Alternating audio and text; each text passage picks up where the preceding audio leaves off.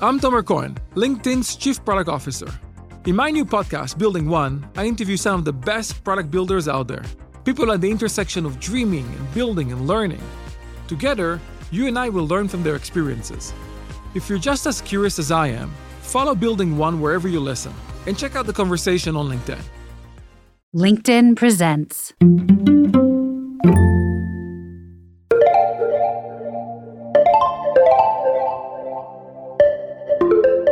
Hi, welcome to the Startup of You podcast. I'm Ben Kesnoka, entrepreneur, author, and venture capitalist at Village Global. And I'm Reid Hoffman, co-founder of LinkedIn and host of the Masters of Scale podcast. And this podcast is about learning the secrets of how to have a great career. Because you may not be starting your own company right now, but you are the CEO of at least one startup, you. Today, we're going to talk about risk. And as we say in our book, The Startup Review, if you don't find risk, risk will find you. And this is one of our favorite topics because risk tends to get a bad rap. You know, we associate it with things like losing money in the stock market, riding our motorcycle without a helmet, scary stuff. But it's not the enemy. Risk is pervasive, it's permanent, it's part of every life experience. Everything we want to do has risk associated with it. And so weirdly, one of the riskiest things you can do is to assume there is no risk and try to minimize risk and to avoid risk. You can't avoid risk. It's omnipresent and it's an essential entrepreneurial skill to know how to navigate it. Well, and actually a little nuance to that is minimizing risk actually can be a smart play, but trying to do everything to minimize it to zero is almost always a dumb play, right? And what's more, when you look at risk, because there's risk of, you say, well, but I have a really stable job. It's like, well, is the company stable? Is your management relationship stable? Is the industry stable? You know, is just staying there where you are the thing that you're really looking for? Are you looking to make progress? All of this stuff enters into, there's a bunch of risks that are beyond your individual ability to control. Right? You might be able to mitigate them and everything else. And it's actually one of the things where like people don't understand about most very successful entrepreneurs, which is they just think, oh, they're crazy risk takers. It's actually, in fact, they're smart risk takers. And actually, in fact, choosing the risk gives you a real competitive advantage that allows something that could be a breakout opportunity in the case of an entrepreneur, creating a product or service, a new company, transforming an industry, but an individual joining a new industry, joining a new company, taking a job and a transition that leads to a path where not only do you survive and have resilience, but you thrive and you're happy and you're doing work that you feel very proud of and you feel very competent and growing and skilled at. And almost all of that involves taking some risks. Every important career opportunity has risk associated with it. If you don't at times feel nervous about the risk that you might encounter or take on as part of pursuing a new opportunity, landing a new job, it's probably not a breakout opportunity. One of the attributes of breakout career opportunities is there's an element of risk. And so if you're listening to this thinking, well, this topic doesn't really relevant to me, or I don't really think about risk, or I haven't felt like risk was relevant to me in years, maybe it means you're not playing sort of an ambitious enough game, taking on the sorts of opportunities that could be career defining. And one of the things that people frequently do is they think of risk as like risk, capital R-I-S-K. And they don't realize there's all kinds of different risks. Now, there's some risks that are really big. Like if, for example, in the career context, you end up out of work, no immediate job prospects, you have to work really hard to get back to it. That's a big risk. That's something you say, well, I'm really going to try to navigate around that. Part of the ABZ planning framework that we have here is one of the really good ways to navigate that the right way. Various things to say, how would I get back to being in the flow of work? What would be the intermediate steps that I would need to do in order to do that? All of that is, I think, very important. Now, there's a whole bunch of risks that are not that. Like, for example, you say, well, I spent a couple of months doing some volunteer work or a side hustle, took some of my other time away, made me a little bit more tired, didn't quite as much go out and have fun with my friends, but that's a very small risk. And that small risk could lead to something particularly interesting. And so you want to evaluate, well, which are the risks, right? Because if the risk is small, opportunity cost, easily recoverable, possibly something you would really interesting learn, open a new door, provide one of a set of steps of making a very significant choice, open up a possibility of a very significant opportunity, then you'd want to do it. And that's part of what smart risk is. Sure, it's a risk, but if it's a risk that you can recover from that possibly has a significant learning or significant upside, then that's part of where you're being competitive differentiated. Because one of the things is all human beings have a reflex to go Risk, risk, risk, risk. Avoid, avoid, avoid. Risk is a 4-letter word. The vast majority of human beings have this instinct. And so if you're taking smart risk, that's one of the ways to give you a competitive advantage in having a really amazing career, in getting a really amazing opportunity. And as you say, Reed, the assessing risk is really important. I think one of the things that's critical about the real world versus the academic world of risk models is that in the real world, we often don't have complete information. Things are moving quickly. We have to make decisions in sort of murky, gray, foggy conditions.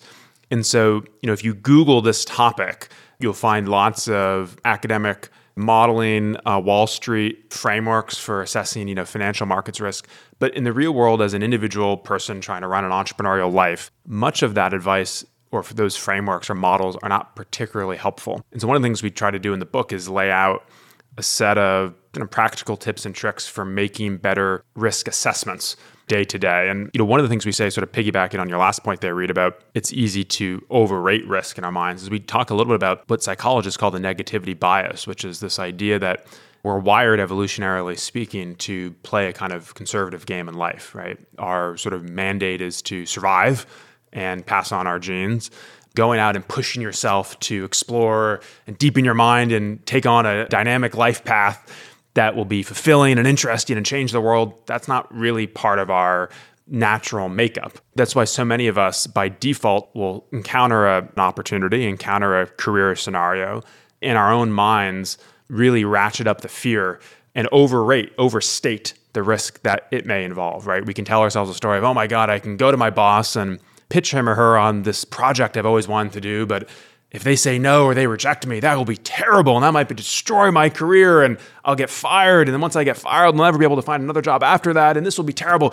Okay, so I shouldn't go talk to my boss. I'm just going to stay a good little loyal soldier and put my head down. And that kind of self-talk can be very destructive. So the first tip that we might offer is when you're evaluating a risk, just know that you're probably biased to overstate the risk. And a lot of things are actually not as risky as you may be telling yourself. So I'll give 2 examples from very early in my career about risk decisions. One was decided not to be an academic. I was at Oxford. Okay, I'm going to turn down these job offers from the management consulting firms and the investment banks because I don't think that's the right fit for me. I actually think going and creating technology in the technology industry and building things are the right fit. I didn't have anything. But I called a few friends and I said, look, is the industry vibrant? Is it able to get in? They said, well, you might have to do some consulting first and you wouldn't necessarily be given a full-time employee position first. And I said, okay, great. I'll take that risk and I'll navigate that and I'll do that because that's so important from that kind of different choice. Then, as per your last thing is, my first way of getting into working at Apple, working on this project called their eWorld product, the path in was through the user experience group. Because like, look, I'll do these things and I'll start as a contractor, I'll become a full-time employee. But as I began to assess that, I realized that that wasn't the right career path for me. I was learning some interesting things, I was contributing in useful ways, but that path I was getting out of that there. And that product management would be a much better place for me to be relative to creating products, possibly becoming an entrepreneur, other kinds of things. And so I went to not even my boss, although actually I think I mentioned to my boss that I was going to go to James Isaacs and say, hey, I'm going to write out some product plans. Would you please read them? And if you like them, would you assemble a group to listen to them? And just to unpack that risk there, because that's interesting. This is a subtle point about sort of org politics and stuff, which people should probably think about if they work at a large company, especially, which is you went to your boss's boss or some other senior leader in the organization who was not your direct manager and basically said, I know I'm being employed and paid to do X, but on the side, I want to also do Y. And there's risk involved in that because first off, you're going above your direct manager to something which is always challenging in an organization. And then also you're basically saying, I want to be distracted from my job to do this other thing that I want to do. And so it would be totally logical for you to have said, oh, that's not worth it. Because what if this boss's boss says, get back to work? What are you talking about, kid? Like, this is not what we hired you to do. Yes. And so I actually think I did talk to my boss just on look, I'm going to go ask to do this. By the way, it's not going to affect my work at all. So it's like, oh, I understand the normal objection to this and I'm going to make sure that it doesn't. I was like, okay, fair enough. Let me know if it does, was kind of the answer. And then I went to James and I said, look, it's totally good if you look at it for 2 minutes and you don't think it's worth the time. That's totally cool. I just think it's really important for me to try this. And I also had gotten to know James well enough to know that he was kind of an encourager of young talent. We'd had good conversations before. So he said, sure, like, fine, you're going to go and spend a weekend working on something. You're going to deliver me something. I'm going to print it out. I'm going to open up page 1. If by page 2, I'm like, you've given me the out where I can say you would need to really improve this a whole lot.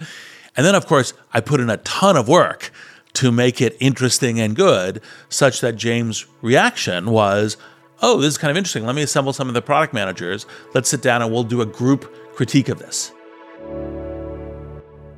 So another technique we talk about in the book is to think hard about a risk before walking through a one-way door. And this is kind of a funny inside baseball book writing thing. So 10 years ago, we wrote the first edition of the Startup Review. We talked about decisions that are reversible and decisions that are not reversible. And we said, be really thoughtful about decisions that are not reversible. Like the sorts of risks that are things that you cannot undo are risks to really be on top of. And then sometime in the last decade, Jeff Bezos gave a speech in which he talked about one-way doors versus two-way doors, which is the exact same concept that we had articulated in the book, and probably others have written about. I'm not saying we invented the idea of reversible risk. But speaking to this point of the power of phrases and coining things, this one-way door, two-way door thing that Bezos coined really took off and is indeed a really memorable way to put it. And so we, in the revised edition, updated our tip here and talked about it in Bezos' terms, one-way doors versus two-way doors. But it's this more straightforward concept of if you're thinking about a decision that you can't undo, be careful about it. And one of the examples we give is, great entrepreneur Michael Dell started Dell Technologies in his dorm room at the University of Texas. But instead of fully dropping out to start the company, he wanted a leave of absence. Just created the optionality. It was a little bit, he says, to assuage his mother's concerns, and probably a little bit of just the rational of, hey, I don't know if this is going to work, and I'd like to go back to school if this doesn't. In that case, it's trying to enable some reversibility to a decision. But if there's truly no option, and it's like I have to either drop out or start this business, that's where you really want to be doing a lot more network intelligence, a lot more analysis, a lot more reflection to make sure that that's a risk worth taking. And also, the one thing, while the one-way and two-way door is a great and compelling metaphor and frame for thinking about things, part of the reason why we bowed to a smart framing and said, let's use that one. Bow at the altar of Jeff. Yes. Well, and also, look, this is how we all learn, is kind of what are the different frames for doing these things, and what is kind of compelling that everyone can remember and have heuristics and principles to apply. Actually, in fact, frequently, you really can't get back to where you were before. The two-way door it's actually not that. It's like, what are your risk mitigations? That's part of the reason why we do ABZ planning. Because look, I'll go through this door, but can I get back to another point? Or can I shift path in a way that isn't like for example, is it a one-way door that's off a cliff where I have no parachute? Or is it a one-way door where we go, well, okay, that's a one-way door, but I can also do X, Y, and Z? Yeah, it's a good point. I think the issue is the two-way door, what you're picking up on, which is a fantastic subtlety, which is if people think that you walk through the door, oh, it's the wrong decision, I step back out the door, and I'm back in the exact same place I was before, that's a myth. Yes. Right, because the world's changed, you changed, competition, so that you can never just simply roll back the clock. Yes. I think the idea of the two-way door or the reversible decision is you can roll the clock back to an asset position that's equivalent to where you were before, but it won't actually be the same location on the map. Yeah, 100%. And for example, that's the try something on a side hustle. Go write a product management plan on the side. It's like, okay, that didn't work. Okay, I just keep doing my job or try again in a different way, etc. All of those are largely in the same place. And of course, what is meant by this. But part of the reason I go to the more general framework is because you can go through one-way doors, not have them be totally as risky if you think, well, I do have other paths that I get to. It's not go back through the door, but I can fairly quickly move to this other door, right, and go to this other thing. And that's part of the ABZ planning framework. So it isn't only the draconian one-way door or the two-way door. There is a nuance of kind of what the risk mitigation and taking risk smartly, intelligently, how you can plan it and how you can monitor it and how you can navigate it. I'm Tomer Cohen, LinkedIn's Chief Product Officer. If you're just as curious as I am about the way things are built, the insight behind what it takes to create world-renowned products, then join me for my new podcast, Building One. Together, we'll get to learn from leaders around the world, people with diverse backgrounds across multiple industries. Each will share insights into their craft. So listen and follow my new show, Building One, on Apple Podcasts or wherever you get your podcasts. And check out the conversation on LinkedIn. It's going to be great. And Warren Buffett once said, "Be fearful when others are greedy. Be greedy when others are fearful." And we apply that same principle to the career landscape, which is one of the more interesting ways that you can take risk in your career that could provide or create differentiated return is to pursue opportunities where other people have sort of irrational fear, where opportunities are mispriced on a risk basis. And so it can kind of be fun to think about things you can do in your career where a lot of other people are avoiding that opportunity, but you have a sort of smarter, differentiated perspective on the actual risk involved. And so one easy, straightforward example here is a lot of people, especially younger people, overrate how much a job will pay and underrate how much they can learn. And so jobs that pay less but offer tremendous learning can be jobs that some people would say are too risky. Oh my gosh, I'm barely gonna, make ends meet, make rent, etc. But you, with a better appreciation of soft assets, can see, ooh, that's actually an opportunity that's worth pursuing. Another example of a career opportunity where people often overstate the risk, and so you could see a differentiated edge, is part-time or contract gigs that are less stable. Right? We tend to have this thing of, a lot of people have a psychological bias where, oh, this isn't like a full-time job position, that's risky. And in fact, as we talk about portfolio careers in the book, a new theme in the updated edition, sometimes a contract gig, 20 hours a week, 5 hours a week for a year and a half, sometimes those are those very sorts of gigs that can actually produce tremendous network value, a lot of learning, or just serve as a trampoline to your next great career opportunity. And I think part of the question about how to frame for yourself, how to think about it is, think, how would I be in a much stronger place relative to my entire career 3 years from now or 5 years from now? And usually the 5% higher salary is very rarely that determinant of that. It's much more the right work opportunity, the right hiring manager and relationship, the right kind of learning and soft skills, the right industry to be part of, and so forth. And those are the things to stretch for. Those are the things to push at. Like one of the things that if I could call my younger self and say how to make decisions, because I was making decisions a lot on, would I get a product manager job and everything else, is no, go to the places where the network density of amazing people, working. Like a classic one in the lore of Silicon Valley is General Magic, which was a company that didn't succeed, but a whole bunch of the people who work there were all working on super interesting advanced things. They were bold technologists. Have you seen the documentary on this? The documentary is really awesome. Have you seen it? Yeah, I haven't seen it yet. I've heard it's awesome, right? And so go to where that network of amazing talent will be, and you'll learn a bunch there. And you'll have a chance to do other jobs, right? Silicon Valley is replete with this. It's like working at Netscape. It's working at all of these things are like, oh, if you did that, then you had all of these other choices and paths and learnings and everything else that came from that network from where it was. And I think that's one of the things that I think is important. That's the broad picture of the soft assets. And for more senior people, a risk that other people often overstate and where you could thus have a differentiated perspective, we talk about this in the book, is hiring someone onto your team who doesn't have a lot of experience, but who's a very fast learner. So a lot of people think, oh, this person's inexperienced, that's risky. There are a lot of really amazing talent that's overlooked or passed over for certain opportunities. But if you have this lens of learning clock speed, depending on the industry and work that you're involved in, but certainly in the tech industry, this is key, you can find some amazing people who others have passed over because they have fewer years of experience, sometimes no experience whatsoever, but you believe that within 6 months they can get up to speed and crush it at the job that you're hiring for. And the flip side of this, just in close, is there are also risks that are underrated. There are career decisions that they're trying to make where they actually underappreciate the risk. And the risk that, we've hinted at this in this conversation, Reed, but working at a company that's a great company in a great industry, but with a bad manager is riskier than you might think, right? So, I'm going to go work for Google. What a great brand. They're paying me a ton. There'll be tons of learning in theory across this network. But the manager is a micromanager who makes you feel like crap, who constrains your ability to learn and network within the organization. That's actually a really risky career move. Now, the final concept we want to talk about with risk is how to build resilience to unpredictable risks. Because part of the ultimate game here is risks are going to happen. You can't always anticipate them. The world's a crazy black swan infected place. So how do you strengthen yourself? How do you build up a sense of resilience to risks when they hit you? And I'll never forget, when I was a kid, I was driving with my mom on Highway 280 in the Bay Area, and looking out the car window, I saw the smoke in the air. And I remember asking my mom, what's all that smoke? Is there a fire? And she said, oh yeah, there's a fire, but it's an intentional fire. And I said, what's an intentional fire? Why would someone have lit that forest on the side of the highway?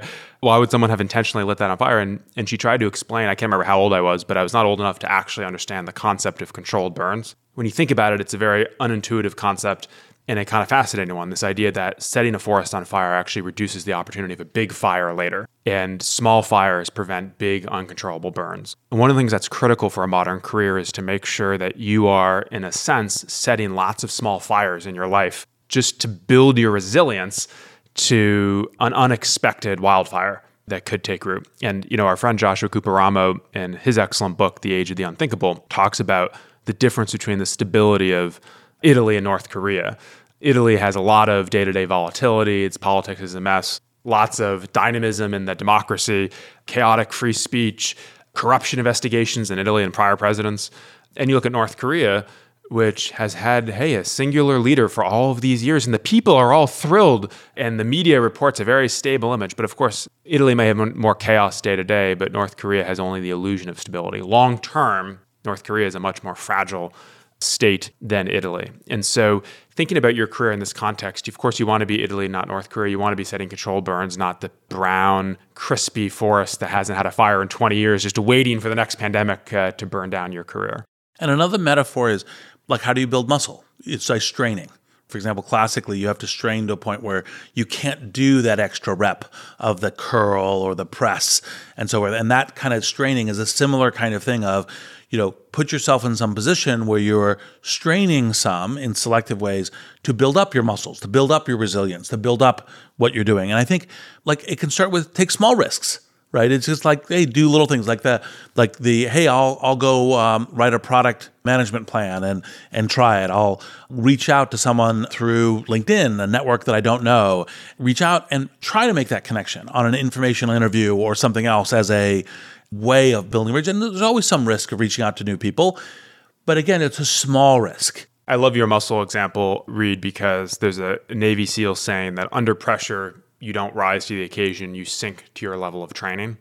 And a high stakes career moment when there's a lot of turmoil in the market or the competition's changing or new technology might be rendering your skill set out of date or under threat, you're going to sink to your level of resiliency. Right. And so all of the things we're talking about of taking small risks is like building up that muscle, doing the training so that you're ready when that moment strikes. What are other ways that people can introduce volatility into their careers? Well, other ideas that are also in the side hustle is go to a conference that's like a conference in a different industry or different than what you would normally do. Assemble a group of people to talk about something and say, hey, let's get a lunch group together or a dinner group together. You do those things on, kind of product management. If you can kind of say, well, actually, in fact, I'll go take a class, an evenings class, or if you can take a week's vacation, but use the week's vacation to do a week-long class. And generally speaking, most good managers will be comfortable with saying, look, I'm going to take a class where 3 to 5 on Thursdays, I'll be off. I'll make up the time and other things, but I'm going to be doing this because, by the way, keeping up your resiliency is also really great for your team, for your employees, for your intellectual curiosity in doing things, and that makes you more possible. And so the fact that you're being proactive that way, you can generally speaking harness support. Yeah, totally. And I think if you're going to a conference, I think the idea is to push yourself to take a risk to maybe try to speak at the conference. Hey, maybe the speech goes disastrously and you embarrass yourself, but that's part of what we're doing here. So it's not slink around playing the safe route. It's trying to do things. It's reaching out to somebody who you might be scared might reject you or with whom you might be nervous about how to meet them and seem smart or whatever. But it's pushing yourself so that if some things don't work out, you're building that resilience. And all this is about training yourself on handling risk and making surprise survivable. So Reed, let's close by just thinking about how people can invest themselves really practically speaking on risk. And I think one of the things we'll start with is just reflection. So much of these ideas start with some internal reflection that people can do for themselves, which is when did you last feel fear over a career decision? When were you last scared by a risk? That's something everyone should ask themselves and sort of look back. What's the line? Is it some Roosevelt? Who said, if you don't do one thing that scares you every day? And then the other thing that we want to encourage everyone to do here related to the risk topic is anytime you're thinking about how risky a particular thing is, use your network. This won't be a shocker to people who are listening to these episodes and reading the book. but it's your network that can help you. If you acknowledge that there are some internal biases, it's hard to think thoughtfully and clearly about risk. Don't sit on your own and try to think this through. Talk to smart people in your network. Help them help you figure out how risky an opportunity really is. Because one of the key things that we have in the Startup View is the U is both singular and plural. And it's part of the reason why we use this kind of deliberate joint of singularity and plurality in the title, because life is a team sport. It's I to the we. And in key things, everything from network intelligence to risk-taking, that's precisely when you should make sure that you're assembling and deploying your team in order to make that as effective and as smart as possible. So Reed, for now, thanks for the conversation. Great stuff. Thank you. We'd love to hear from you with your questions and comments. Post your thoughts on LinkedIn and be sure to tag us. We'll answer the best questions in future episodes. If you enjoyed the Startup Review podcast, please remember to rate and review us on whatever listening app you love. Join us next week as we continue talking about how to craft a remarkable career in the 21st century. Special final thanks to Jesse Hempel, Michael Nussbaum, and Dan Roth at LinkedIn. Our editor and executive producer is Aaron Schulman. Audio production by Palm Tree Island.